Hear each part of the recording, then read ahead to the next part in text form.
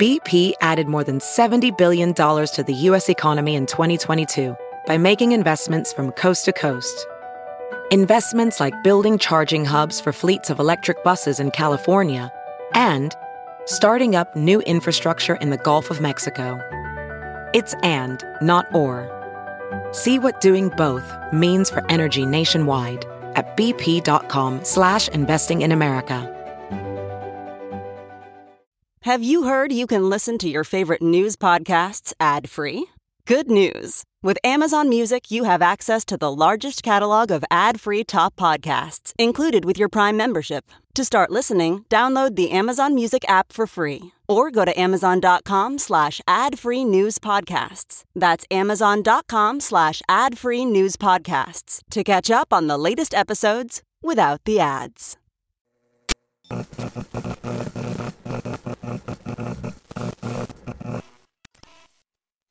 All right.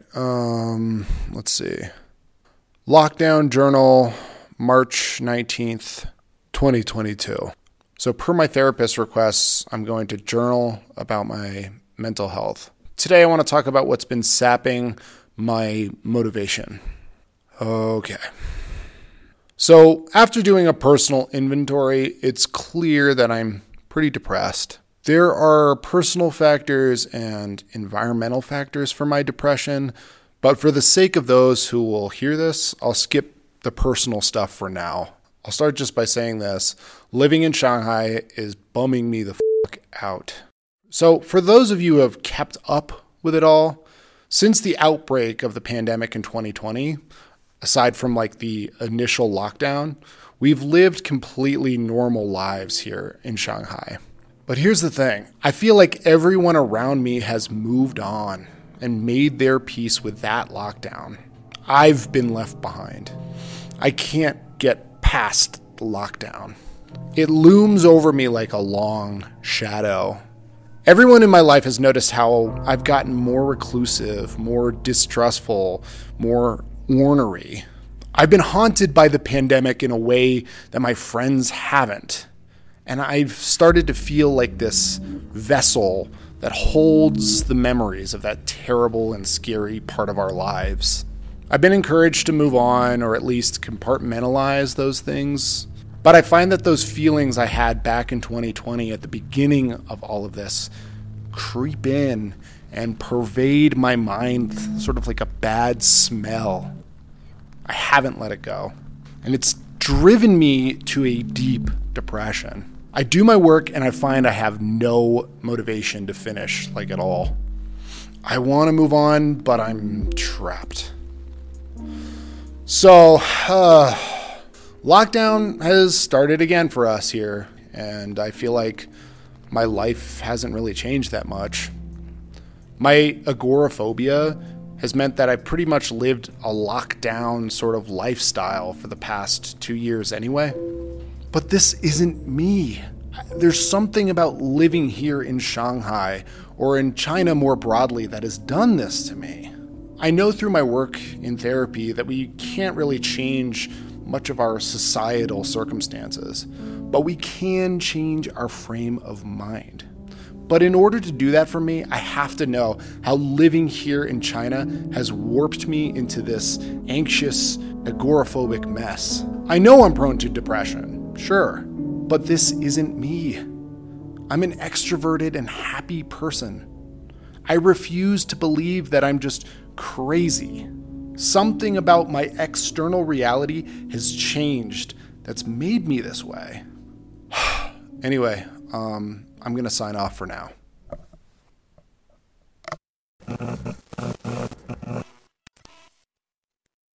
So, there's a little background for you. Hello, everybody. Welcome back to Strangers in China. I know it's been a long time since I've made a podcast. I've been working on some, I just haven't really had the motivation to put anything out.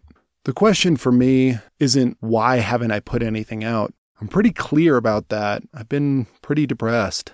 The question I've been asking myself is, why put something out now? 那人已经没呼吸心跳了，好吧？你已经没呼吸心跳了，你们快点行不行啊？哎，你们这一下他们才电话联系了。那等那个领导联系啊，我们也没办法，我们任务。哎，人护士心跳都没了。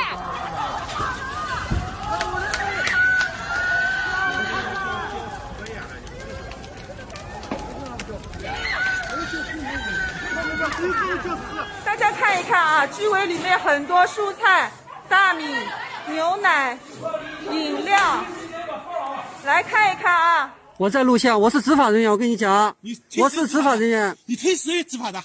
请你戴个口罩，请你戴个口罩。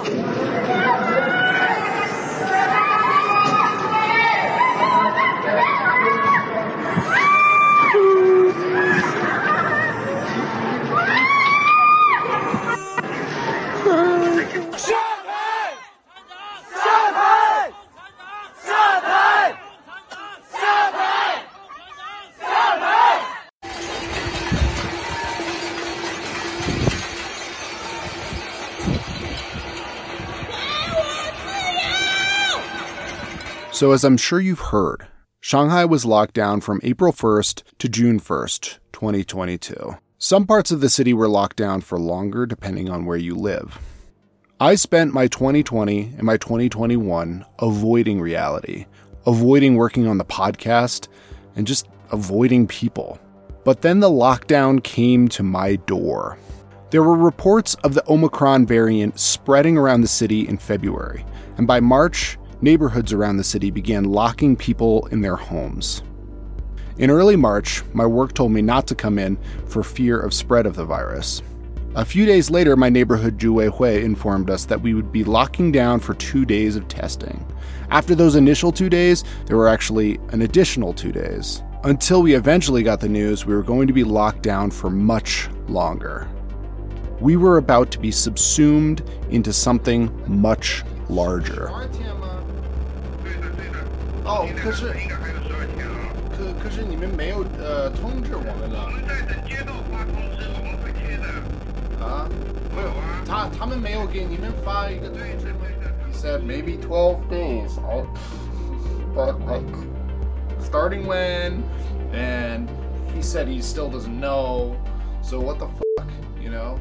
At first, the lockdown was sort of a, irritating inconvenience. And then we were just kind of bored. But then we were plunged into the terrors of the world's largest ever full city lockdown with no end in sight. I want to tell this story because it's important, but I had to tell the story because I literally couldn't avoid it. It came to my door in full PPE with a cotton swab to jam down my throat. This story is about the Shanghai lockdown, but it's also about me and my mental health. The lockdown in many ways has broken me, but it's also brought me back to life. It was the time when I got off the sofa, got out of bed, and re-engaged with the world in a new way. Aside from that, this story is also the story of a neighborhood, a story of a city. Shanghai is a city that is caught up in a cycle of death and rebirth, and I believe that I'm witnessing a death of one version of the city to be reborn. But reborn into what? I'm not really sure.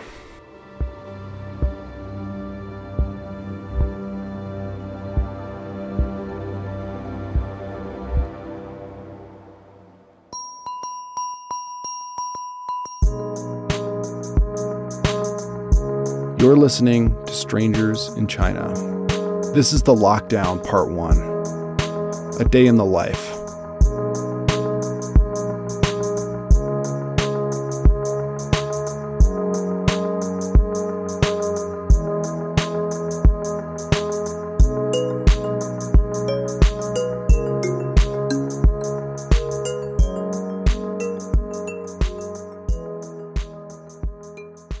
So we're going to talk all about the lockdown and the policy and the lockdown facilities and the inhumane conditions throughout all of this later in this series.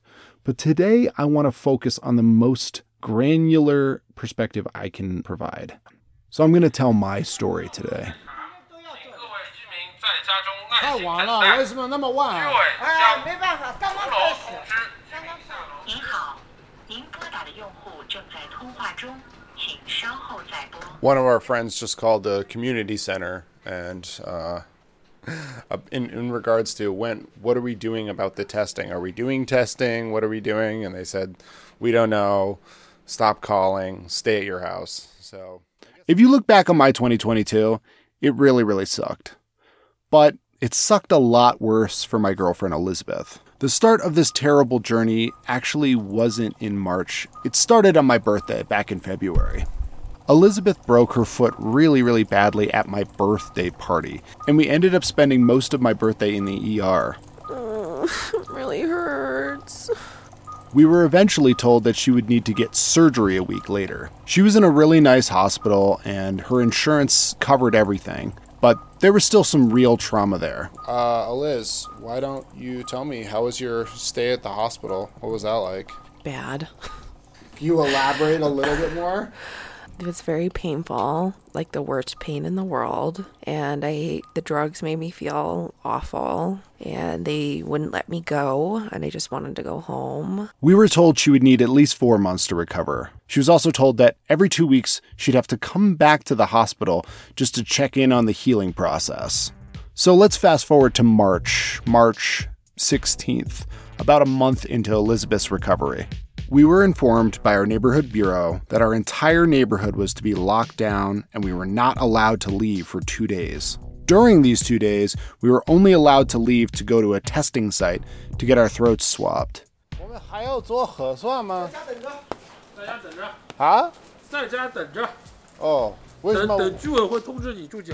Already, at the very start here, we were very wary of the information that we were getting because we knew that the lockdown was going to go on for longer, but they just wouldn't tell us for how long. 我们的小区是封闭了几天，知道吗？这个不知道，封闭几天，这个我也不清楚，人家领导没说。为什么不清楚的？领导没说吗？没说，上边还没说。One night, Friday the 19th of March, after doing 4 days of testing in a row, without being warned, they constructed these big barricades at our gates. We were told we had 3 hours to, quote, gather supplies for a lockdown they gave no specific timeline for at all. 但人家也有通知嘛，你现在没有通知啊？那浦东好几个村子哪有通知啊？他什么通知啊？有时候半夜跑过来，他还通知你啊。这个也要准备的，万一家里吃的没了呢？说让你们准备，今天下午，所以今天下午这不现在可以出去买东西。可是没有人通知我，下午没让我出去。Days went by. Elizabeth's broken foot was becoming a big worry for us. See, she was scheduled to visit the hospital to get the staples removed from her surgery wounds. But we were in lockdown, and we had to figure out just how locked down we were. Were we allowed to leave to go to the hospital?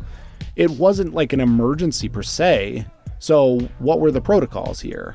They didn't really give us a clear idea of what was allowed and what was not. We just were told, not to leave our houses and not to leave the compound. These weren't the scariest days of lockdown, but they were the most uncertain.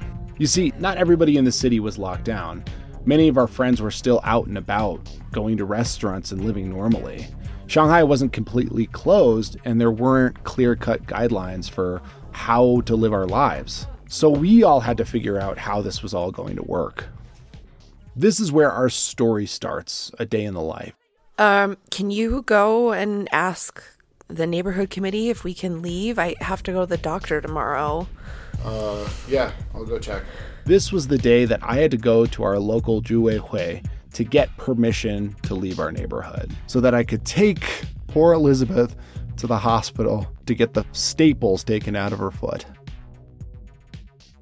Before I tell you about my journey through my neighborhood, let me give you some context about what my neighborhood is like. If you really want to understand what the lockdown was like for us here in Shanghai, you have to understand the context of a Shanghai neighborhood. Because while in lockdown, our neighborhood was all we knew for 3 months. All we had was our neighborhood. It was our entire world because we weren't allowed to leave the neighborhood. My friend Jing, who lives in our xiaoqiu, I think gives a good description here. I'm living in a street near to Shanghai Conservatory of Music.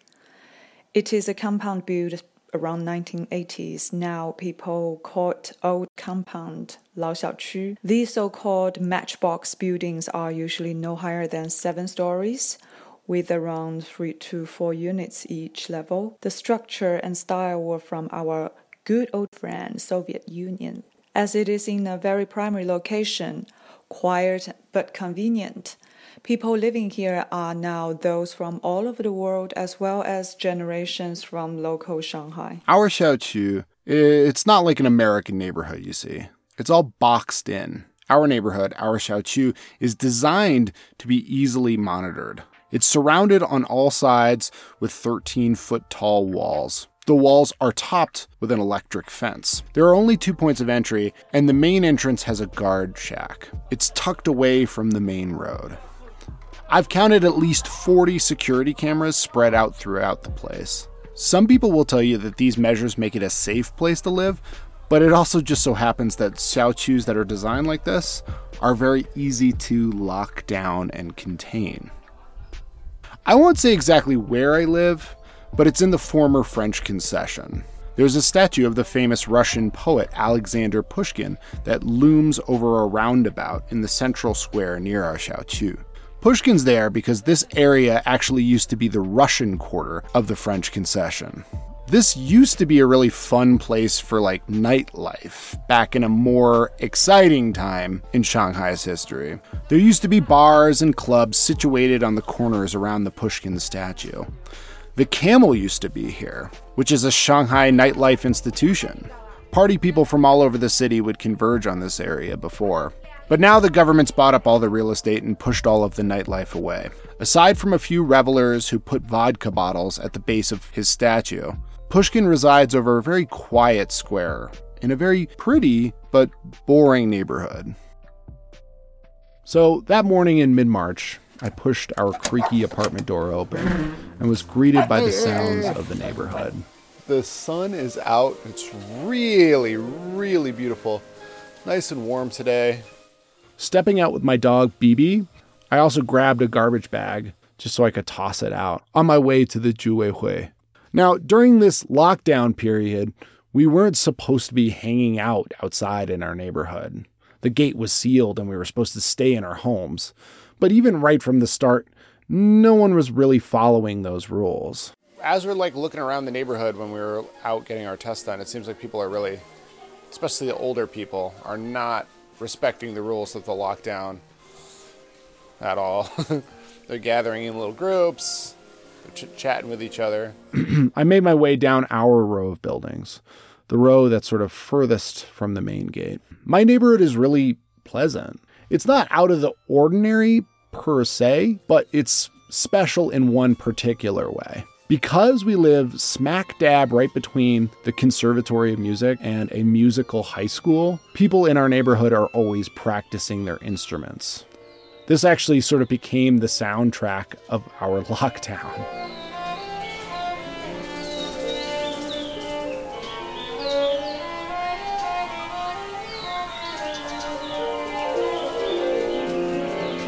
Violins and pianos make up most of the scattered symphony, but if you're lucky, you can hear the percussive pluck of the guzheng.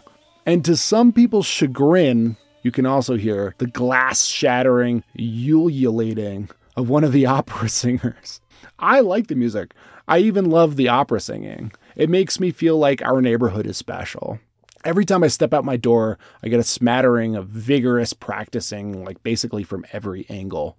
I make my way down my row of buildings towards building 10. My dog Bibi sniffs at a pile of stuff that's stacked across from the Zhong clan's little compound.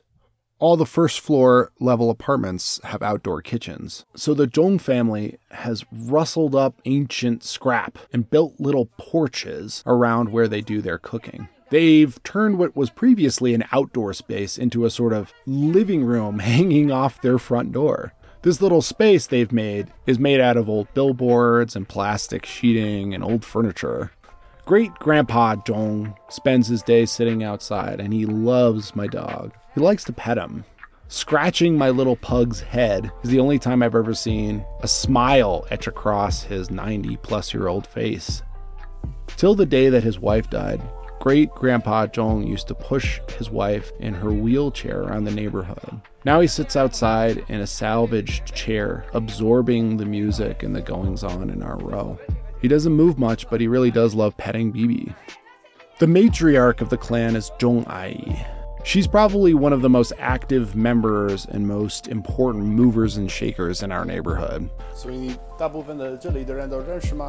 认识，几十年了你在这里，对吧？ I've really never met anyone quite like her. She's really charismatic and very sharp-tongued. Zhong Ai is afraid of literally no one. And although she can be kind of mean sometimes, everyone seems to really like her because she's just so damn funny. She's also really involved, like I said. And so she volunteers for the Zhuwei Hui. Every time there's a COVID test, I see her dressed head to toe in PPE, putting her big voice to good use, herding and corralling people to go get their COVID tests. Just a few days ago, poor Zhong Ai had to be out in the rain all day. She was out there helping to administer the COVID test that day. 昨天晚上对吧？我昨天在那里下雨，下大雨了。鞋子全部湿掉。好了，晚上回来全部洗掉换掉，衣服洗掉，弄到1点多睡觉。我想今天总会没事了，睡个懒觉。后来7点多电话来了，我们做志愿者是有钱的，但是有时候也没钱了，像这次就没钱。但我们没钱，我们也要上。为什么？哦，你有钱就做，不有钱就不做，这个不行的，对吧？这个觉悟就太低了，对吧？所以我们有时候没钱，我说我们也做。As far as I've counted, there are 5 generations of Zhongs living here. There's great-grandpa Zhong all the way down to Zhong Ai's granddaughter, who's 3 or 4. Although I think they're a little bit wary of me. They don't like that Bibi sometimes pees on their junk pile. I feel a real kinship with them. I like how tight-knit they are. I like that they assert themselves and occupy so much of the row. I like that each one of their 4 apartments is bursting at the seams with people. They have smaller apartments than our apartment. Our apartment feels tiny with 2 Americans and a dog, and they have like 5 or 6 people in each of the apartments. They remind me of my Italian family in some ways, a group of people who, upon arriving in America in the 60s, were packed into a 2-room apartment with something like 10 people living in one place. 其实人很好。我们这里人很爽，对，直爽，你知道吧？对啊，就想说什么就说了，哪怕说了错了，我们也不会生气的，因为习惯了。对啊，好吧，他出发点是好的，对，有时候说错话很正常啊，哪个人不会说错话？对，对吧？对。I pass the next row of buildings down from mine, and I see a group of old people gathered around talking and smoking cigarettes. The old folks are the ones who have staked out all the good chilling spots in the neighborhood, because it's really their neighborhood. During normal times, working-age folks don't usually spend a lot of time in our xiaoqiu, because our lives are so much more about whatever it is we do outside of our neighborhood. The old folks care so much more about the neighborhood because it's their world, their network, their friends. I feel like they are so much more suited to this lockdown because they've already created a community within the walls of the compound. Now, that's not to say it's always harmonious between them. I do hear them arguing and even fighting from time to time. But they care for each other and take care of each other for the most part. The most astonishing thing about my stroll to, throw out my garbage and ask for permission for me and Elizabeth to go to the hospital is that I see a group of children out playing. They are racing around the neighborhood and chasing each other on scooters. The kids are out here having fun. I guess their online classes aren't happening right now. 你不要去上课吗？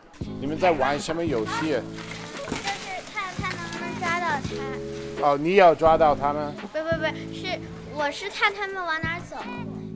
Before lockdown, I'd never seen most of these children. Children in China are basically neither seen nor heard. They anonymously pass their days being carted between school and private lessons. They have homework all night. Basically, from the age of 4 until they graduate, they're just working. I've been fortunate in my time living here to have plenty of interaction with kids because I'm a teacher, but you hardly ever see these kids out playing. The lockdown has given them a little leeway. Like the changing of the tides, I've noticed that right around noontime and then like right around 4 p.m., kids get out of their online classes and they start running around the neighborhood and having fun. It's really nice to see them. It's a nice little bright spot in this miserable time we were living through. Every time I throw my garbage out, I have like a little bit of a panic attack. Inevitably, when I throw my garbage out, I'm going to be doing something wrong. Our compound has a row of garbage cans built into this little shack that is managed by Mr. Lee and his wife. Mr. Lee is a foul-tempered, wiry fella with eyes that always look like he's laughing at you.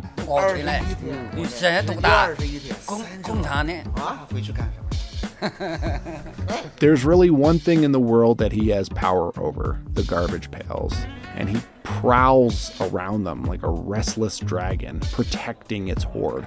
I've made countless mistakes when it comes to where a certain type of garbage should be placed, and I have been harangued by him in his deeply accented Fangyan. I've come to know that he's been a fixture of our neighborhood for 40 years. He's an immigrant from Fujian province, and he still barely speaks any Mandarin. For the life of me, I can't understand anything he says. My personality as a foreigner in China is always to, smile and apologize and try to charm when I inevitably make mistakes. And I'm pretty freaking good at it.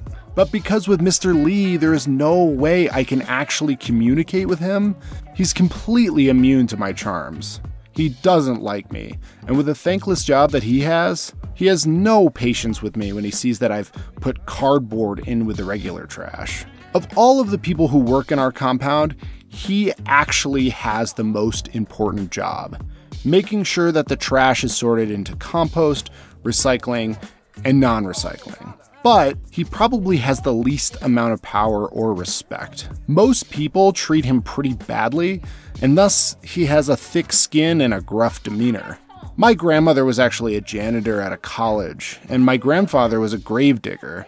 So me and Mr. Lee don't get along, but I do have a lot of respect for someone who does a job that no one else wants to do.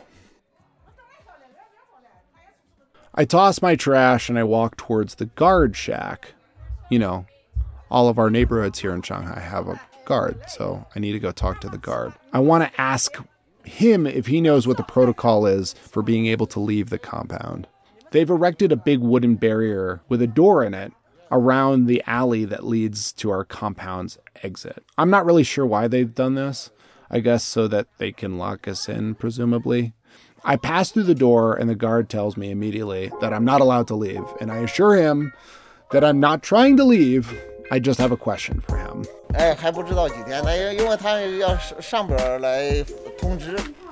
Mr. Lee is the hardest working guy in the compound, the guard in normal times is the least hardworking.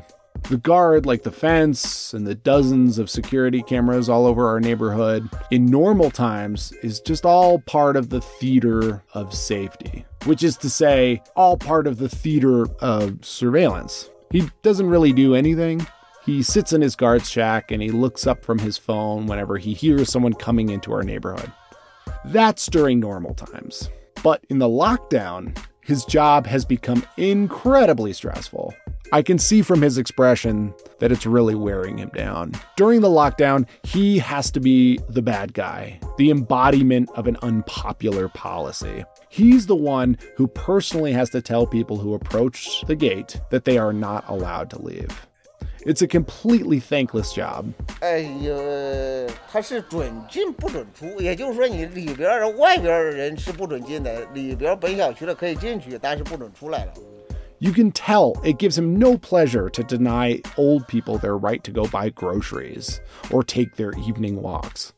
He also has angry young people bickering with him about how inane the policy is. I've watched him listen to their arguments, and he seems genuinely sympathetic, but he's following orders not to let us out. 说让你们准备今天下午，所以今天下午这不现在可以出去买。可是没有人通知我，你买了。下午没让我出去今天。他是今天下午这时候你可以出去了。The guard is relieved when I approach him with a question, and I remain calm and polite. So can me and Elizabeth go to the hospital tomorrow, I ask him. He predictably tells me that I need to go ask the Juweihui, the local neighborhood committee, which I was going to do anyway. Though it's his ultimate discretion as to whether someone can get in and out of the gate, he always has the power to defer to the wisdom of the Juweihui. The buck is therefore passed. Bibi and I leave the guard at the gate and make our way down the first row of apartments. That's the way we got to go to get to the Juwei Hui. There's a beautiful greyhound loping towards a descending frisbee, and Bibi lunges towards her. I've seen this greyhound and the guy who owns her before, but I've never talked to him. The lockdown has been a time of unprecedented, we're in this together sort of friendliness, so I decided to approach the greyhound guy. What's your name? Ansel. If you don't mind, I'm going to record. It's okay. All of this. That's but, okay. Yeah. Ansel. Yeah, it's a very special time, huh? Yeah, where are you from? I'm from Sichuan. Ansel is in his 30s, with a mustache and a sturdy build. He's the sort of guy who has all the right sort of gadgets. He gives off the vibe like he's very thoughtful and very well prepared. Are you going crazy? What do you do for work? I'm a freelancer. I'm doing my own podcast and running columns. Oh, really? Me too. Oh, really? Yeah. Oh. Yeah. Nice to meet you. Let's get WeChat and you can listen to my podcast. While we were talking, Ansel told me about a man who died because he couldn't get to the hospital for his cancer treatment. Yeah, 5 days ago there was another compound in Shanghai which is locked down, and there was a resident whose father got serious ill. It's like a cancer treatment. Yeah. So because they cannot get out, so her father died at home. Jeez. Yeah, it's become a huge wave on the internet. So I think Shanghai, in different lockdown areas, they're going to be more patient and more serious about people who have to go to the hospital. So over the course of the whole lockdown, we heard lots of stories like this. This was not surprising. But I was really taken aback that day because this was the first time I'd ever heard this. I didn't realize that the hospitals were closing down to create COVID camps. While I'm talking with him, I get his WeChat and I add him to this group that I've created called the Neighborhood Watch. He seems like a good addition to the team. In its inception, our group, the Neighborhood Watch, was just a group formed of the people that I knew in our xiaoqu. It started with 5 members, but it bloomed to about 28 members as the lockdown went along. I set up the group because I thought we could, share info and help each other get through this weird time together. In those first few days, we had sent info about when and where the testing was taking place, and we'd already begun the team-building exercise of groaning over how annoying everything in lockdown was. Our grumbling was the glue that held the group together. At this point, only days into the lockdown, we'd already groaned about or made fun of basically everything that lockdown entails. We complained about the timing and the inconsistency of when the testing was scheduled. We joked about how incompetent the Juwei Hui was. We grumbled about how little information we were receiving. And we speculated about whether we were being intentionally uninformed or if the powers that be were just indecisive or incompetent.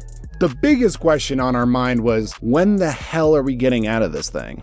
Ansel, on that day, he told me that he kept up with all the daily Shanghai briefings from the government. And so I thought, this guy is really well informed. He is somebody who would be a great addition to our group. He might actually have answers to our fruitless speculation. I asked Ansel if he had any idea how long this lockdown was going to last. System, right? In this morning, there was nothing more about there were going to be more serious lockdown in Shanghai. Yeah. All right. And actually, they're talking about it's going to be released. Thank God. Yes, thank God. So I think there's a rumor flight last night, a lot of things, right? Yeah. Shanghai going to be total lockdown for 7 days. Some rumors it's going to be 14 days or something. But this morning's reference, the conference, it's all rumors. I didn't know at the time that Ansel would end up being a really helpful, great member of the group. I was just happy to meet a new friend on that day. What I didn't know about this message group, though, that I created in those innocent days in lockdown, those days in March, is that this group, the Neighborhood Watch, they would literally become my lifeline.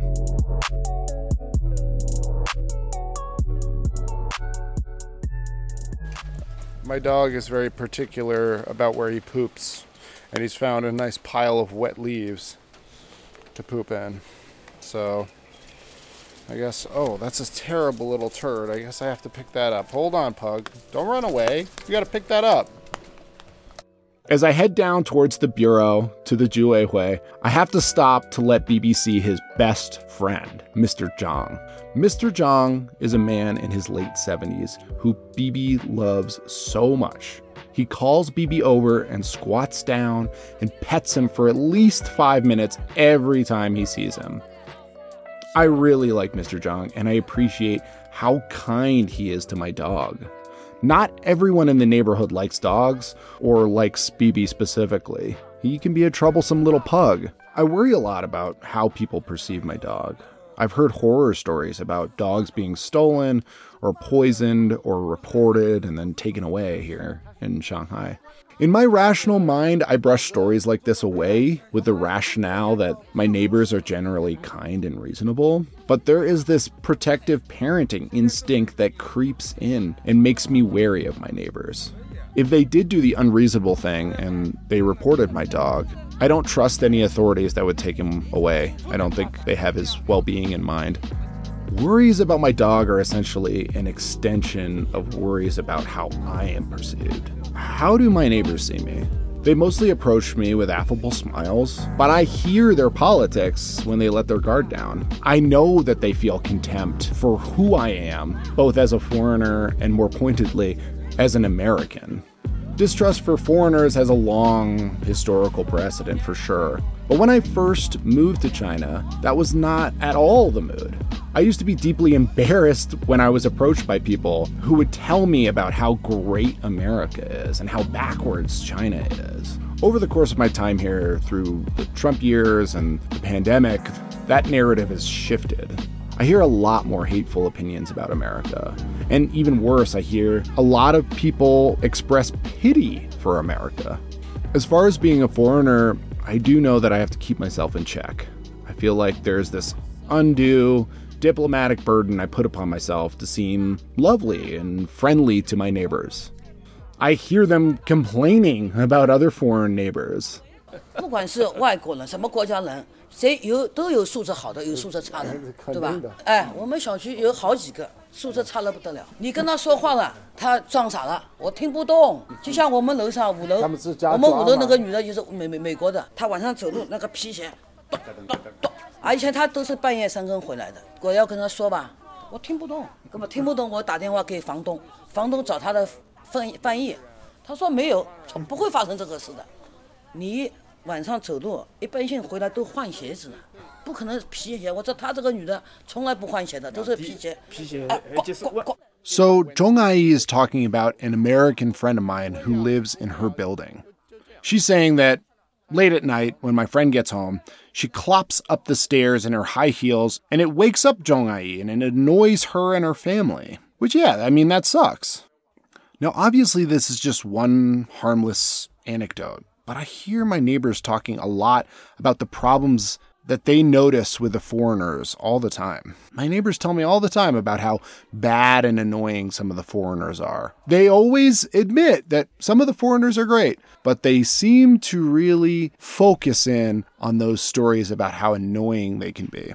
I've started to have this urge to, defend the foreigners and deprogram some of the ideas that my Chinese neighbors have about the foreigners. I want to show them that I, myself, am a good example of a foreigner. I try to tell them all the time that, foreigners and Chinese people were exactly the same in every way. I don't know why I feel this urge to be such a diplomat. I think it comes from my fundamental need to feel like I'm accepted and liked. But if I dig deeper, I think part of it, a sliver of it, comes from fear. I like my neighbors, for the most part. I trust my neighbors. They've helped me when things have gone wrong. But I do find myself wondering sometimes if, at the end of the day, if it really came down to it, would they have my back or would they other me? I read and watch Chinese news, and I see the vitriol expressed about how terrible the outside world outside of China is. Even if my neighbors are completely rational and kind, which in most cases they are constantly being reminded that foreigners, our opinions, our lifestyles, are not to be trusted, especially Americans. Under the Xi administration, everything foreign is suspect, if not outright a threat to the Chinese way of life. And that permeates even in Shanghai, which is the most tolerant city in China. Do I worry about my safety in any real way? Do I think my neighbors are gonna turn on me suddenly? No, I don't. But I've been harassed on the streets. I've been asked a myriad of probing and annoying questions in my time here. I've been told a million times that I am a good foreigner, but a lot of other foreigners or other Americans are bad. Every foreigner I know has these experiences. I think I'm safe, but I have noticed over the past few years a less and less friendly attitude towards foreigners. Honestly, I think it's made me pretty sad, made me depressed even. I've always known as a foreigner that I'm not seen as part of this culture, but I've kept the hope alive that I can live harmoniously and comfortably here. Now I wonder if I'm ever really going to be accepted here. After my usual gregarious stroll to drop off the garbage, I'm finally headed towards the neighborhood bureau, a place I was not particularly familiar with before this lockdown, but whose members I now know by heart. Each member has their own personality and picadillos. At best, they are gentle, but not always very helpful. And then at worst, they can be kind of tyrannical and mercurial. I find it best to talk to Mr. Zhang. Not old man Zhang who loves BB, Juwei Hui Zhang. He's the most reasonable and the most able to actually do something for you. 去医院，因为我的老婆的脚，她就刚刚做了一个手术。几号？12号。12号，那你跟保安讲去带好病历卡。没有，我已经跟保安说，他说我要来到这边，你们要写一个信。不用写信的，不用写信，保安不用，我们不用写信，你出去就可以了。可以吗？可以，不要写信。所以明天不会遇到什么问题啊？对的，你能够保证明天能够回来吗？当然我会来，因为医院也是高发高危地方。知道。Mr. Zhang tells me that I don't, in fact, need a pass. I need to simply tell the guard what I am doing, and he's just supposed to let me and Elizabeth out to go to the doctor. He says to me it's only reasonable that a person who needs medical attention should be let out of the compound, which is, of course, reasonable to me, but I don't know what reasonable is. I don't know what the rules are here. Mr. Zhang makes me feel somewhat silly for even asking, even though the guard told me that I should come here and ask the Juwei Hui. The thing that we learned pretty early in this lockdown is when it comes to the Juwei Hui, they either don't know or don't really care. I understand that they get lots of calls every day. I understand that they most likely do not have all the answers. But the lack of or unwillingness to provide any clarity about the current situation makes me feel like they are really bad at their jobs. 通知我们了。我们在等接到发通知，我们会贴的。啊？没有，他们没有给你们发一个通知吗？对，他们给我们就贴出来了啊。所以如果他们没有给你，为什么我们要方便？我不太懂。那要等通知，我们也没办法，我们听上级的领导的，我们现在没有任何东西你不懂，我们也不懂。Okay. Anytime I'd call to make a request or ask a question, they would inevitably defer to a higher power. They'd tell me that they didn't know, and they were waiting on an answer from the higher level of bureaucracy. I don't want to say we're the only ones in Shanghai that don't have clear updates about what the is going on, but a lot of the people we've been talking to have had very clear outlines of, oh, you need to stay for 14 days, you need to stay for 12 days. They just haven't told us anything, so I guess we feel like Elizabeth said, the forgotten neighborhood. Just want to know, like, what would we do if they said 12 days originally, and then we went back and they came back and said, oh, you have to do another 14 days. Like, what would we be, like, what, we would say no and wouldn't do it? Even if they didn't know for certain, like, why not just tell us something? We're getting nothing. I've thought about this forever. Why won't they give an answer? And the only reason I can come up with is this. If they do give a definitive answer, and then they have to change course, they lose face. They lose respect. But then again, their lack of transparency makes them equally vulnerable to losing face. I'm sympathetic to the idea that they don't have the answers, or they are just following orders.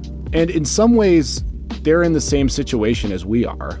But if they are truly carrying out orders when they get them, this suggests that the level of bureaucracy above them is just as disorganized. It really doesn't reflect very well on the whole structure. One way I do sympathize is that if you are a neighborhood level bureaucrat, you actually have to handle and carry out policies. Some of the policies that they hand you don't make any actual sense in the real lived world. It's easy for the city government to say everyone needs to be locked down. It's a pain in the ass to actually do the doing of it. The people of my Juwei Hui, like Mr. Zhang, are the ones who have to do this doing. Anyway, I get the go-ahead from Mr. Zhang, and now I can go back home, tell Elizabeth, and get back to my regularly scheduled programming. This stage of the lockdown is not very stressful. It's pretty easy to get food delivered, and there's not any existential dread yet. The deep and abiding worry of being shipped off to some lockdown facility is at this point just hypothetical. I give the Juwei Hui the benefit of the doubt. I empathize with them, but only up to a point. Because they always seem to disappoint me. They do things that are incredibly stupid and irresponsible, and that kind of makes me hate them. Earlier this week, Building 6 had been found to have a positive case. An elderly man was tested positive, and he was carted away from his home. For all of you listening in America, that's how crazy this shit is. There was one case of COVID in our entire neighborhood of 2,000 people, and the whole place was shut. And that individual who tested positive one time was carted away to a lockdown camp. That is how crazy this shit is. Anyway, later on that day, a member of the Juwei Hui padlocked the staircase door of Building 6, effectively locking in everybody in the building. If there was a fire, they would be trapped until the Juwei Hui representative with the right key came out and unlocked them. To be clear, because we've gone over the building codes in Shanghai, this is an illegal practice. As I was walking home, I passed by Building 6 and wondered how Anna was doing, locked away upstairs. Where are you from? I'm from Russia. Yeah. How are you feeling about all of this? Oh, it sucks. The uncertainty sucks. Yeah, the uncertainty. Right? They don't say what time to what time, right? Right. Yeah, so I don't feel good about saying that I'm from Russia now. Oh, well, look, I'm from America. I'm used to it. So anyway, it must be a troubling time for you generally then. Yeah, definitely. I met Anna earlier that week when we were blustering at the gate to figure out what the was going on and what's the deal with this lockdown. I added her to our neighborhood watch group. While she was trapped up there, I asked her to record how she was feeling. Hi, my name is Anna. I'm from Russia. I moved to China 8 years ago. It was in the evening when I was about to take out my garbage. I went downstairs and I just found out that the door, the entrance door to our building, was locked. No notice, no information, nothing. In a situation like this, you'd think they should have left a phone number to contact just in case of emergency. But no, it was very irresponsible, I think.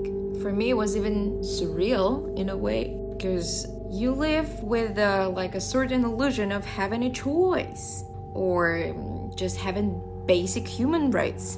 But then if they want to lock you, just lock you up. They just do it without thinking if it's right or wrong. I contacted our neighborhood committee. At first, they did not answer any of my questions. It was oh, we had to do that, blah, blah, blah. 2 days later, we were locked up all this time, they finally, officially noticed us that there is someone tested positive in our building, 2 days later. And that we gonna stay inside for another 7 days on top of the two days we were locked in. Overall, I don't want to say anything bad about like the neighborhood committee. Obviously, they're just doing their jobs in the only way they were taught to do it. Maybe it's just me having the Stockholm syndrome. They do seem very stressed over this situation though. But I just wish it was organized and managed differently. It's been 5 or 6 days, I think. Maybe I should start cutting notches like Robinson Crusoe. So far, we do random COVID testing. It's never scheduled. One day they ask you to go down to do it at 11 p.m. The other day they ban on your doors in the morning. Like they never tell you. They never tell you in advance. One evening my neighbor downstairs got a message from like neighborhood community guy, which literally said, "Don't go to sleep until you're told." This sentence pretty much sums up the whole experience. For now, I used to compare living in China to a lottery. There is a certain number of sometimes very unfair rules you gotta follow. Sometimes you win, sometimes you lose. But recently I feel like living in China is more like being in a toxic relationship. Sometimes you are loved, sometimes you get abused, but you just stay, you choose to stay. You do not move on. Anna right here, I think, gives one of the best and most succinct descriptions of lockdown that I've heard. This idea that she has that living here is like a toxic relationship hits so hard when you think about the fact that our Russian and more pointedly Ukrainian friends feel like they don't have any other option. They have to stay here. Not to mention our Chinese friends who literally cannot leave China right now even if they want to. When I asked the Zhuwei Hui about locking down Building 6, they told me, "没办法." They had no other way. But wasn't there other ways? Couldn't they have put a guard at the door? They seem to have the manpower. Couldn't they just monitor the door with the dozens of cameras that we have around our xiaoqu? Apparently not.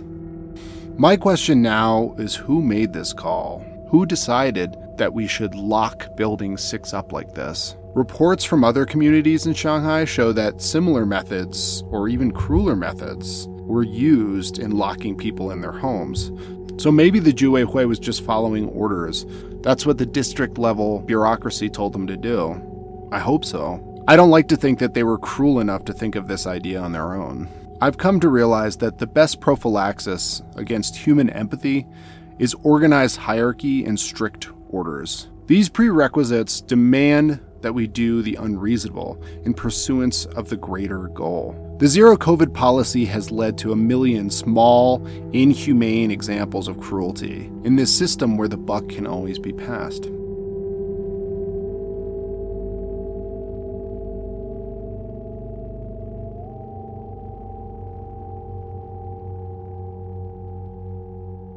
I made it back to our house and informed Elizabeth about the protocol about us leaving, that we could just walk out. So I went down to the Zhuwei Way, and basically they just said that we just go and talk to the guard. Do we need a note or anything?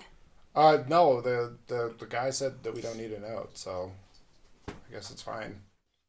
We get out of the house and go to the doctor the next day. The streets in Shanghai aren't dead yet. This is still March. But the cab driver tells us that his business has effectively fallen by half over the past 2 weeks. We see lines of people outside hospitals waiting for tests. We see other neighborhoods that have been locked down like ours. We will do an x-ray. Okay. And according to the x-ray, we will decide whether we still need to use the boot. Okay. Elizabeth is getting the staples taken out of her foot. You all right? Oh, that first couple hurt real bad. Huh? Yeah, really usually the lateral part will be more sensitive. Oh, yeah. Stinging. As far as the prognosis for Elizabeth's foot, everything's fine. The difficult thing is she's scheduled to come back here in a couple of weeks.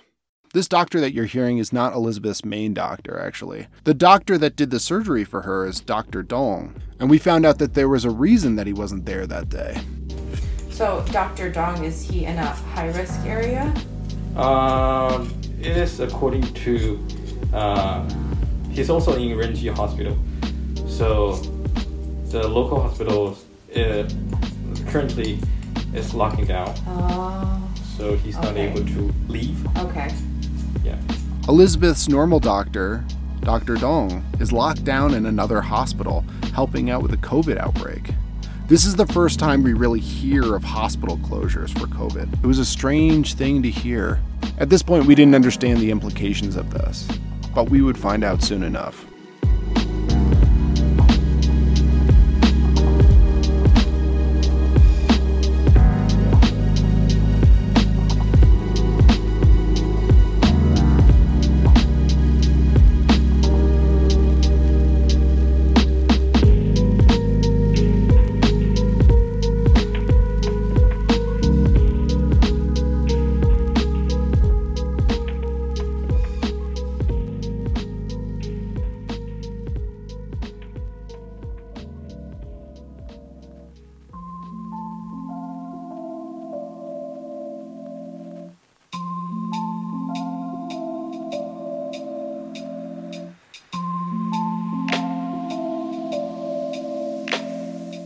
I've lived in China for nearly 10 years, and I've come to understand that the entire country, architecturally and politically, is a series of concentric circles.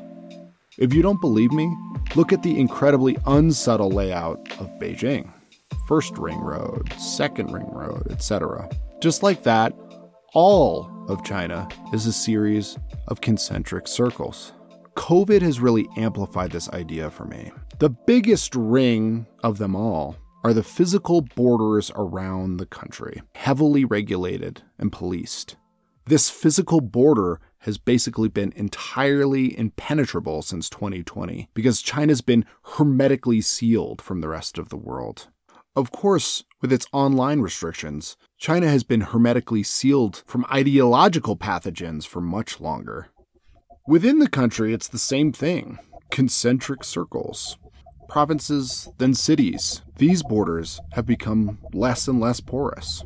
The Omicron variant struck in 2022 in Shanghai, and I became aware of districts as discrete entities.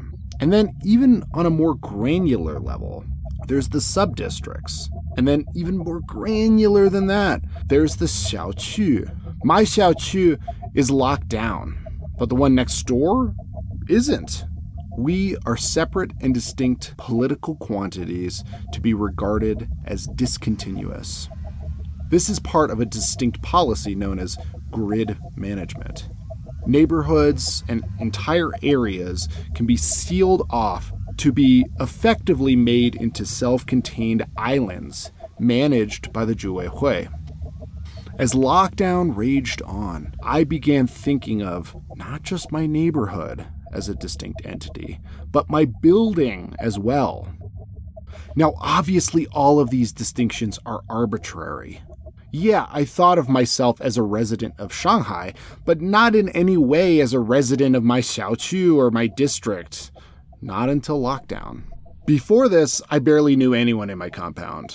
My compound was in no way an indication of the people I ever hung out with. My behavior was in no way dictated by what the people in my neighborhood would be doing at any given time. Yet, we were cordoned off by a higher power into these enclaves across the city. And therefore, we start beginning to think of ourselves as discrete bodies.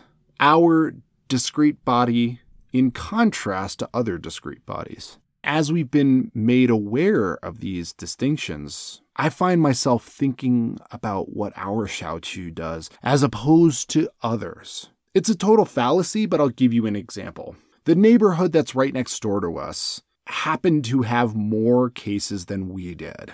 But they weren't any less healthy than we are. They didn't go anywhere that was more forbidden, and they didn't act on average, any differently than we did. But simply by dint of being divided into our little Xiaoqiu, I started to think of them as less trustworthy, unaccounted for. There's nothing wrong with districts or any sort of territorial divisions necessarily. They're like the backbone of distributing and collecting resources. But what's insidious about how we've been locked down like this? What's insidious about our cloistered physical and virtual spaces is we are cordoned off from the concerns of others. In stressful times, we can't extend our empathy beyond our perceived unit.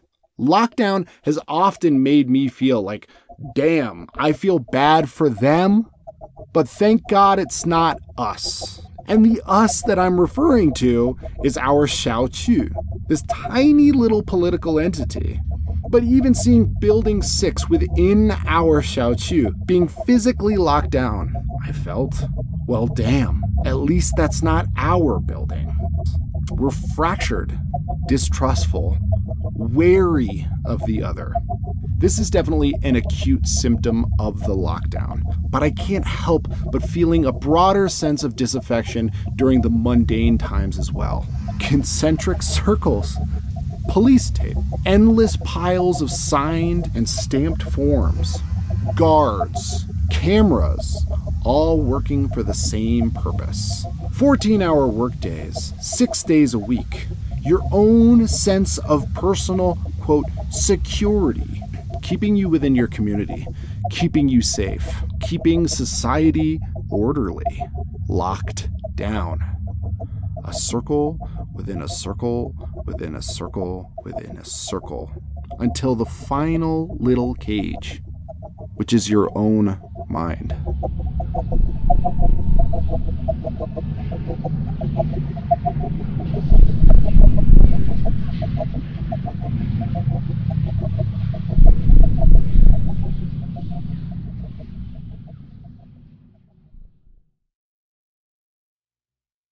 So days went by until we'd been locked in for 11 days in our compound.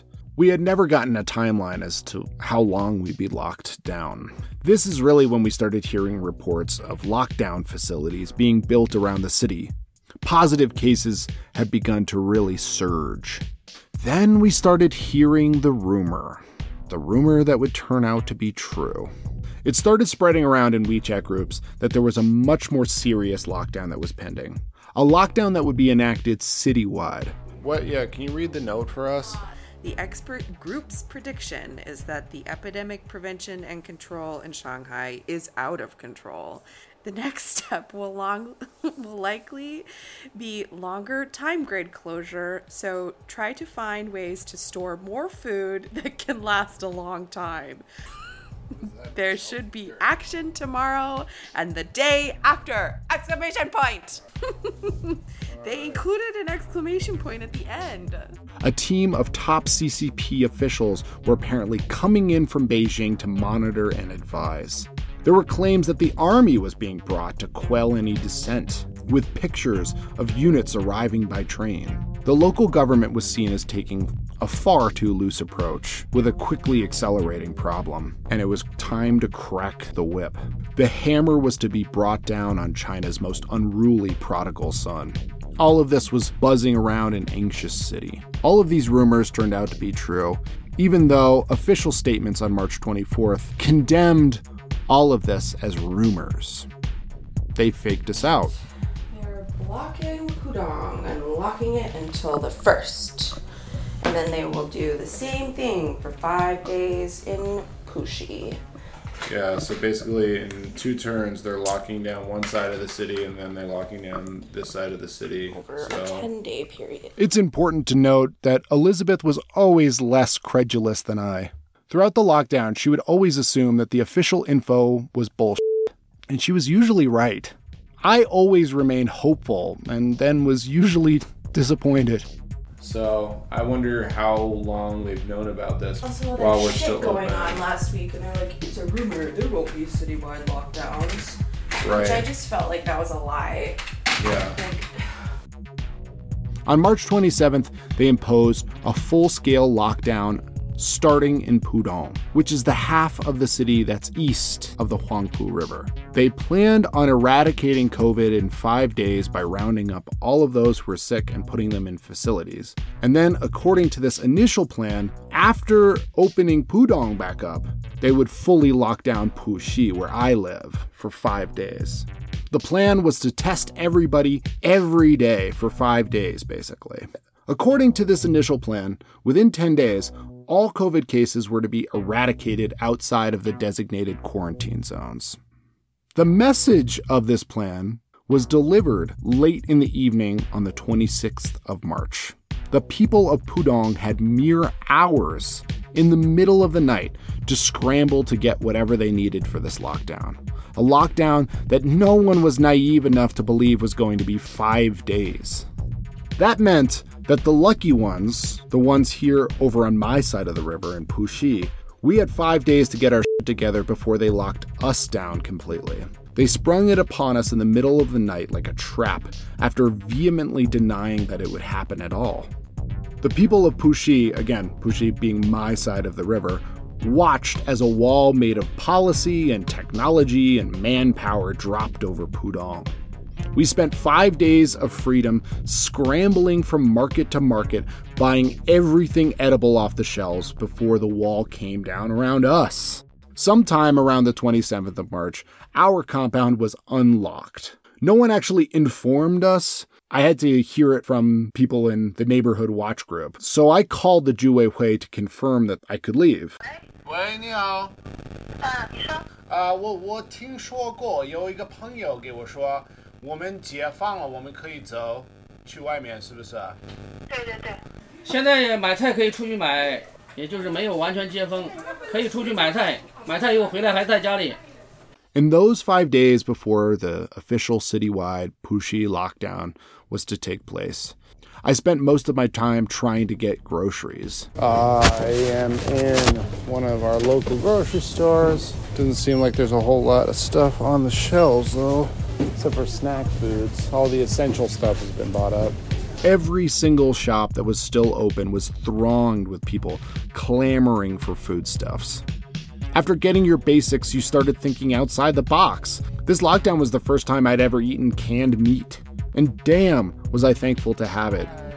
土豆、红萝卜都买光了。土豆等一下，我等你买一点。 The old folks are way ahead of the game in my neighborhood. One day they organized a vegetable delivery from a distributor. This way they didn't actually have to go out and push through all the crowds. They asked me if I wanted some vegetables. 要不要？没关系的。要不要？不要，等一下他送来。我们有土豆。有土豆了。我的意思就是，我昨天去那个超市没有是。你听懂了吗？他们家等一会儿有车去拉菜来，你叫他卖一点给你。是吗？是不是要不要 ？OK， 我来看一下什么时候要到。等一下下午我也买一点。I remember on one of the last days that we had to prepare, lockdown was supposed to start on a Saturday, and I think this was Thursday or Friday. I remember seeing this young couple who was like very stylish but seemingly clueless, scrounging around in my local convenience store. I remember they asked the clerk, do you guys have any more like cup of noodles or microwavable ramen? And the clerk just laughed at them and said, we haven't had those for days. They've all been bought up. I remember the sort of dumbfounded look on the young couple's face as they realized, well, shit, what are we supposed to do? We were to be locked down on Saturday, April 1st at midnight. It's weird living through a time when basically you and everyone you know is waiting for a major scheduled event that will upend your lives. The atmosphere was really strange. The city felt weirdly electrified, buzzing with terrible purpose. Everyone's zipping around the city, storing up for our scheduled hibernation. I would have loved to be an alien on a spaceship observing this sudden change. Sitting in my spaceship, I would have seen, people going about their normal lives, to half of a city shutting down completely, while the other half scatters around frantically looking for food. What an amazing feat of human capacity it is to shut down an entire city. 26 million people, and 99.99% are completely immobilized and forced into their homes. The level of control is maybe even admirable if you look at it from that alien vantage point. Unfortunately, I was living on the ground, and from where I stood, it was a lot of panic and worry. There were millions of individual situations that those who were in control had not anticipated or didn't care to anticipate when enacting this policy, and therefore there were millions of unintended consequences.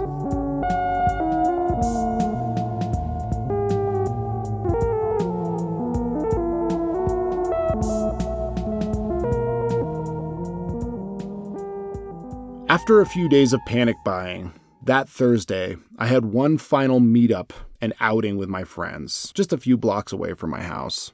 Nothing was open at all except for a grocery store that happened to have a beer fridge. So we stood on the street and drank beer and had one final hurrah before our impending doom. So what do you want for your podcast? Nothing. What do we need to say? Nothing. I just wanted to record the ambiance of us being together. Told us. Yeah, right. Do you want to cheers? Cheers.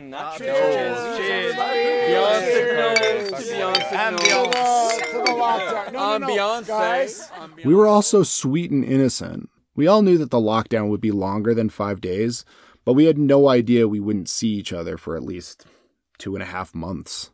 It was somber revelry, but we all stayed out later than we normally would have, grasping at the last gasps of communal fun. What's wrong with your teeth? I think your teeth are so nice. One better, stupid, childish. You do what you need to do to make yourself feel good and beautiful. So true, mate. Right? We weren't the only ones out enjoying our evening. There were a bunch of groups of people out hanging out drinking beers like we were. There was a mood of hedonistic nihilism. All of our lives were about to be upended, and we just wanted to rage one last time. The police actually provided a lot of our entertainment that night. Because of the lockdown policies around the city, people were not supposed to be gathering in groups. The police would show up, ask what we were doing out, and insist that we disperse. We would just mosey over to a new spot a block away, and it would happen all over again. So then we'd mosey back to the original spot and buy more beers. It was actually a really fun night. I could feel myself consciously soaking in the good feeling of being together. I sort of bottled it up in my memory to be savored.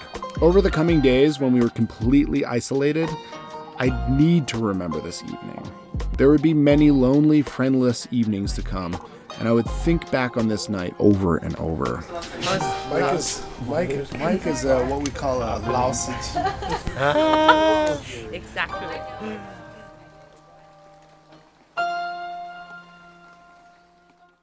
I woke up the next day with a nasty hangover, but I wasn't going to lay in bed all day. It was my last 24 hours of freedom, and I had a mission. I wanted to hop on a bike and go as far as I could, and get a sense of what Puxi, my side of the city, looked like before it went totally dark. I wanted to go to the border of Puxi and Pudong to see how our city had been severed in two. Although each district takes orders from on high, those orders are implemented differently in each district. Sometimes the differences are just by degrees of severity, but sometimes each district has a completely different feel.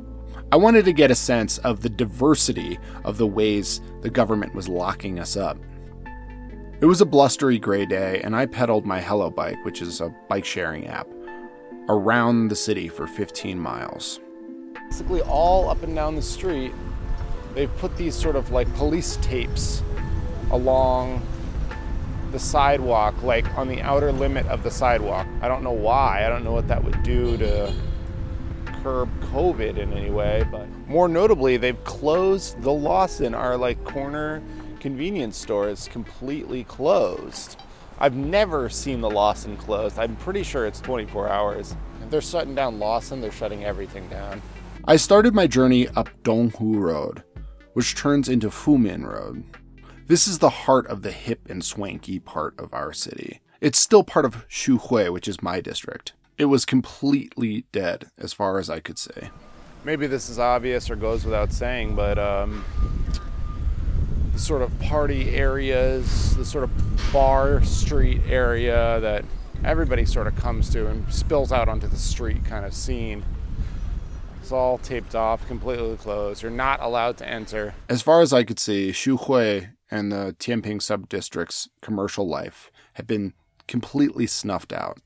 The only places in our district that were open at all were places to buy groceries. Everyone was just exploding in and out of shops. If they really had hoped to contain COVID, this mass panic buying couldn't have helped at all in the days leading up to our full lockdown. I kept going up to the Yan'an Highway, the traffic artery that divides downtown in half.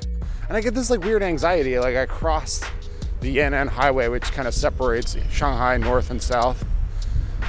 Oh, sorry, Puxi north and south. So I just am as far away from my home as I've been in 3 or 4 weeks. The landscape in Jing'an feels a bit foreign to me.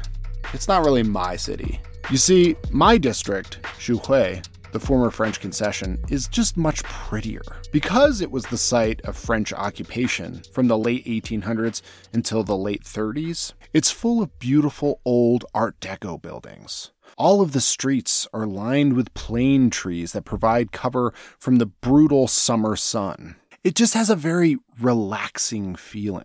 Jing'an, by contrast, is much more modern, grayer with skyscrapers. It has a much more utilitarian, work hard, play hard aesthetic, putting more emphasis on the commercial side than the cultural side. It's where most of the good bars and restaurants are, though.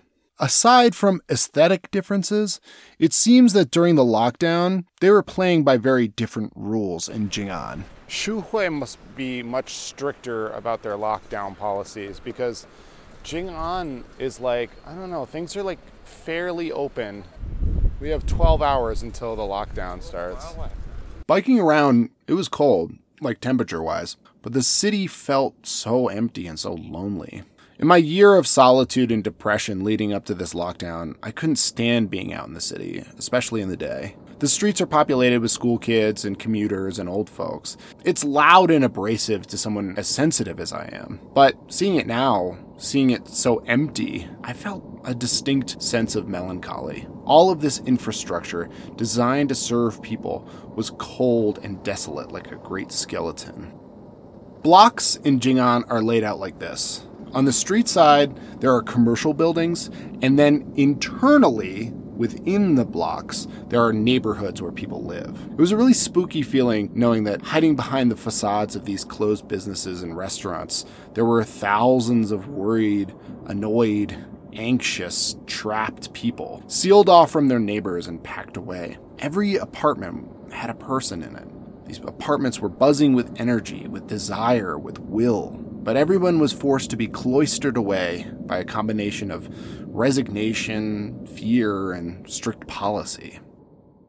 I cut across Jing'an to its less commercial parts and saw a very different picture. I saw those big yellow barricades. But I'm on Shimen Arlu. I'll look it up later where it is, but this is where you see those infamous yellow barriers that just literally, they just cut off everything, cut off everybody away from where they can get out or whatever. It's just like big yellow barriers.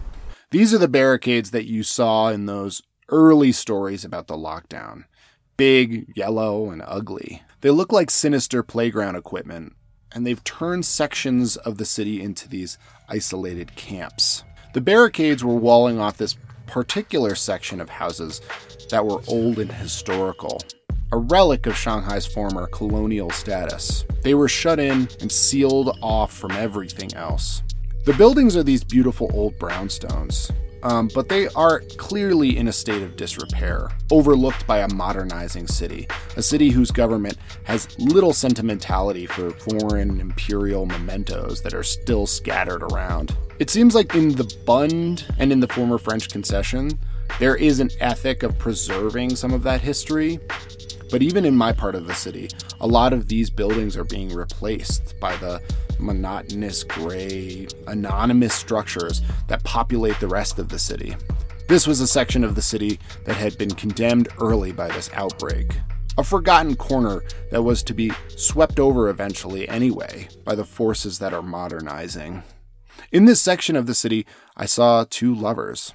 Two lovers are meeting at a gate.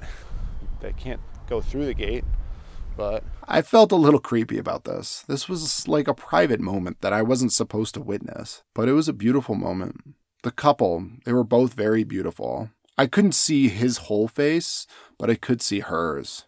And I could see the longing in her eyes. She loved that man in that moment, and even the harshest lockdown measures couldn't keep them apart. It was such a potent reminder of humanity and love in these dark times. I feel sort of misty and teary in remembering it. Throughout the rest of the lockdown, this moment was seared in my mind, reminding me of how beautiful life and love is, even when the times drive us to extreme sadness and ennui.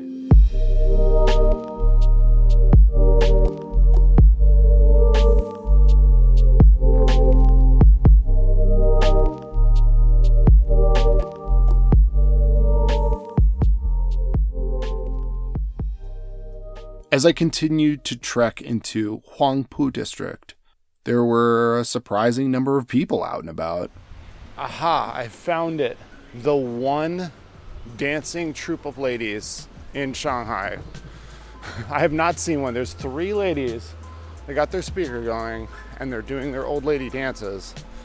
But every park is closed. Everything is closed. Huaihai and yes, Huangpi Nanlu. And it's actually surprising. There's a number of people out here who are out here like documenting, like taking pictures and like just the emptiness of the city. As I'm biking around Huangpu, I noticed one of the strangest things there is about Shanghai. So the weirdest thing about Shanghai as like a city is just that there's so many parts of the city that are just kind of defunct. Like I'm like right down in the heart of the city. I'm still in Puxi. I can't go to Pudong obviously. But I'm right in the heart of the city, and there's just whole blocks that are just like totally shut down, not because of COVID. There are huge swaths of Huangpu that are just dead, old rotting teeth yet to be pulled. Whole blocks are marked with a spray-painted red Chai character, which denotes that this building is going to be demolished. And it's the same character used for reshuffling the tiles in Majiang. These blocks have yet to be reshuffled, torn away, and replayed. And so as you approach the Bund, it feels a little bit like a ghost town. What I've since learned is that these neighborhoods have fallen victim to the ongoing 20-plus-year-old policy of urban renewal. A lot of people are kicked out of their homes, meagerly compensated, having their former homes demolished, to make way for luxury apartments. For some of the people whose homes are torn down, this policy is a ticket to a better life in a more affordable suburb, but for others, this is tearing their homes out from under them. There have been reports of people being told fairly abruptly that they are to leave, that they can either accept government deals or be fined. In her book, Shanghai Homes, Jie Li outlines how demolition workers have been sent to harass and coerce residents, try to force them to take the government deals. Sometimes people have had their electricity turned off or their water turned off, and sometimes elderly residents have been bamboozled into signing contracts they don't quite understand. Some of the people who live in apartments or houses like these just absolutely outright refuse to leave, sometimes refusing even ridiculously high compensation for their displacement. These sticks in the mud are referred to as nail houses, because in some cases, literally an entire block has been demolished, save for one house sticking up out of the ground like a rusty nail. The one person who refused to settle. It's not unheard of for these nail house residents to persist despite completely abject conditions they are subjected to. Jie Li describes pitched battles that have taken place, house residents against developers and police. One infamous nail house had residents that tossed Molotov cocktails at those who tried to enter. The residents wore black funeral clothes and sprayed the whole place in gasoline to show that they were willing to die in this fight. But most of these holdouts end up settling and leaving, and the contractors charge in and erase any history left in these places. From these graveyards of the displaced sprout Goliath luxury apartments. In many ways, feng shui is still taken fairly seriously in Shanghai. It strikes me that building your new home on the human misery caused by displaced people would invite a lot of shaqi. But the government and the developers make a killing off this process, so maybe it's worth all the negative vibes. According to my research, this whole area that I'm biking through has been condemned to be renewed. I'm guessing the stragglers who are left behind are those who are still negotiating with the government about their compensation, what they're owed for their homes. These demolitions were supposed to take place in 2020, but have been postponed due to the pandemic. As long as I've lived here, so 4 years, this area of Shanghai has been like a big, white, empty husk.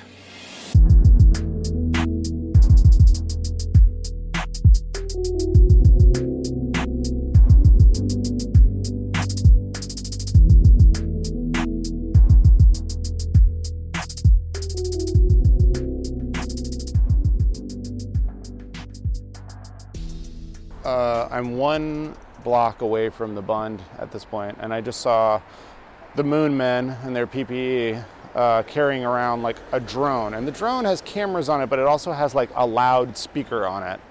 So I'm thinking that they use it to make announcements so they don't have to go too close to anybody or whatever. Finally, I make it as far as I can. Somehow I've gotten turned around and I'm not quite where I wanted to go. I wanted to make it to the historical Bund, like the Peace Hotel, the British Gentlemen's Club, the siege port Japan used in the Second World War, the final battleground that foreign interests occupied before being booted out by the communists in the late 1940s. But alas, I'm on East Fuxing Road, as far as they'll let me go. And from my vantage point, I can see Pudong over in the distance. There's a stupid joke in Shanghai. Whenever someone says they live in Pudong, someone inevitably asks, "Don't you need a visa to go over there?" It's dumb, but it highlights how disconnected we are from that side of the river. Pudong is a weird place. It's vertiginous and imposing. Its skyline can only be fully observed from our bank of the river here in Puxi. It's a really telling contrast between one side of the river and the other.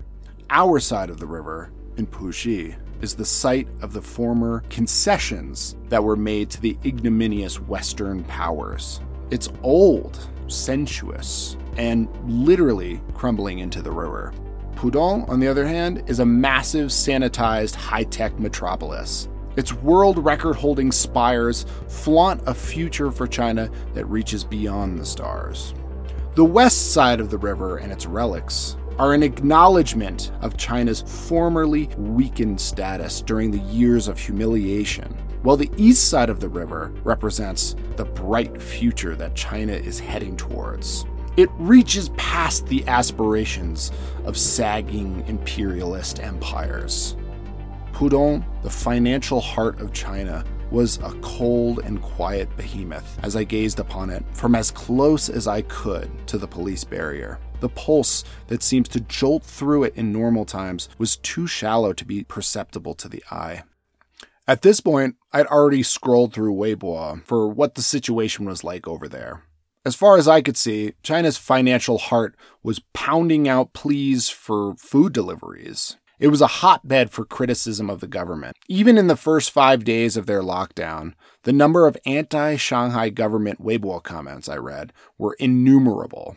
On the topic of the lockdown, there was almost unanimous dissent from those commenting. Here are some of the Weibo comments that I saw. When is the Shanghai government going to step down? They've gotten this rotten and still haven't stepped down? Where is my food? Where is my food? I'm going to starve to death. Who can help me? That was the general sentiment that I saw. I stood out there on Fuxing Road, looking across at the skyline shrouded in gray, damp weather. I was one tiny human looking across at a giant man-made catastrophe beyond my comprehension, an abstraction of cold, dark human misery. Each of those spires scraping the heavens accounted for thousands of people locked down within them. When you're at this vantage point where you can see so much, you feel the immensity of this entire apparatus at work. Walking the Bund in days before the lockdown, the spectacle of Pudong filled you with wonder, but seeing it now seemed terrifying, an unimaginable, suffocating silence. When we can roam and have our distractions, it's hard to imagine we're under such an organized apparatus. But seeing the emptiness of an entire half of a city, it becomes all too claustrophobically clear that we're being held captive, no matter how large or small our cage may be.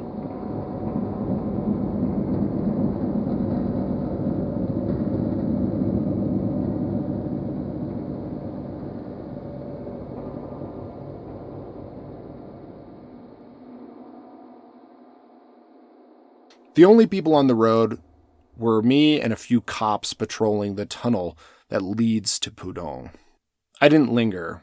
I'm not immune to the anxiety of feeling like I'm not doing what I'm supposed to be doing. And there was this twinge in my bones that told me I shouldn't be here. It's weird. I'm feeling pretty anxious right now, pretty uncomfortable. I'm feeling like very much like I should turn back and shouldn't do this.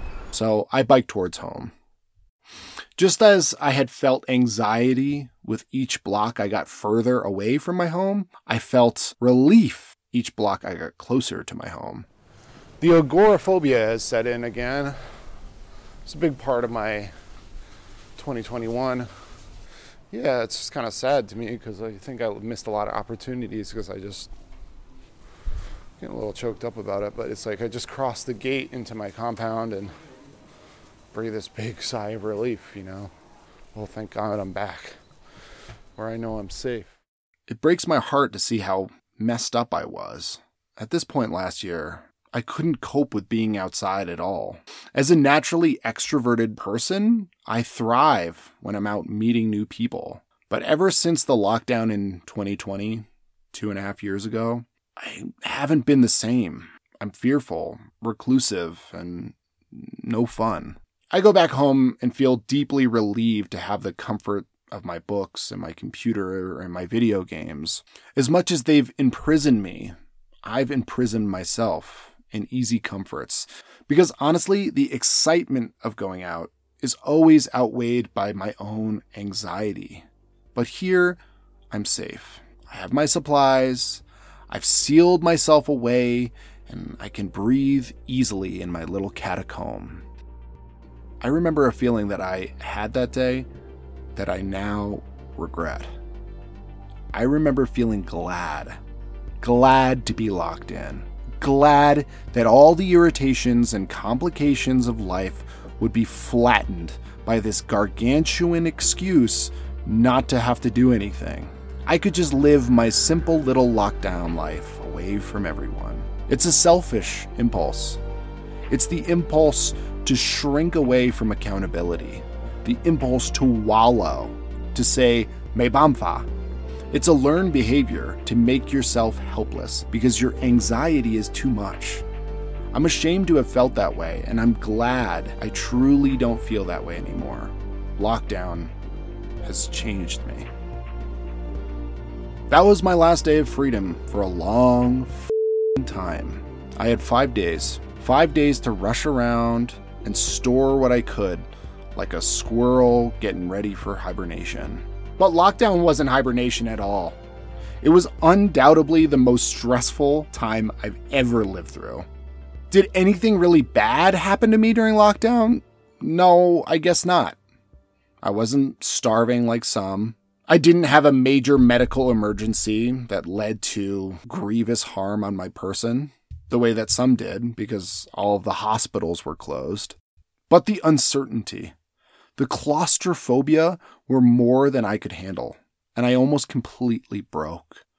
American listeners may be entirely unsympathetic So what? You got locked down for 2 months. You should try living what we lived through in the past 2 years. But there's something more here. I know now that I'm not just crazy, that there's something wrong with this society. There's something entirely inhumane about the level of surveillance, scrutiny, and control that we are placed under living here. It's certainly impressive that a society is capable of such control of its population, but there's something so crushing, so perverse about the helplessness that you feel when you're buried under that control. I don't think that this feeling is entirely unique to China, but there is no place where the full-scale panopticon has been so fully realized. I think being so acutely aware of that during this lockdown has literally broken us. We're changed. We're not the same people we were when all of this shit started.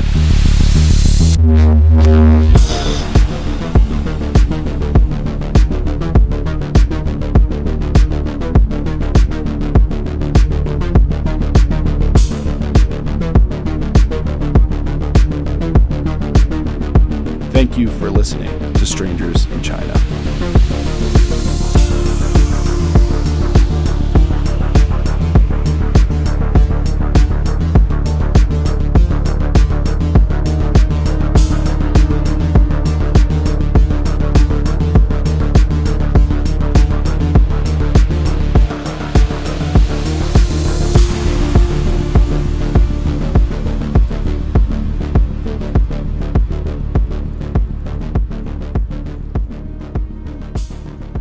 So next time on Strangers in China, we're going to talk about the actual experience of the actual lockdown.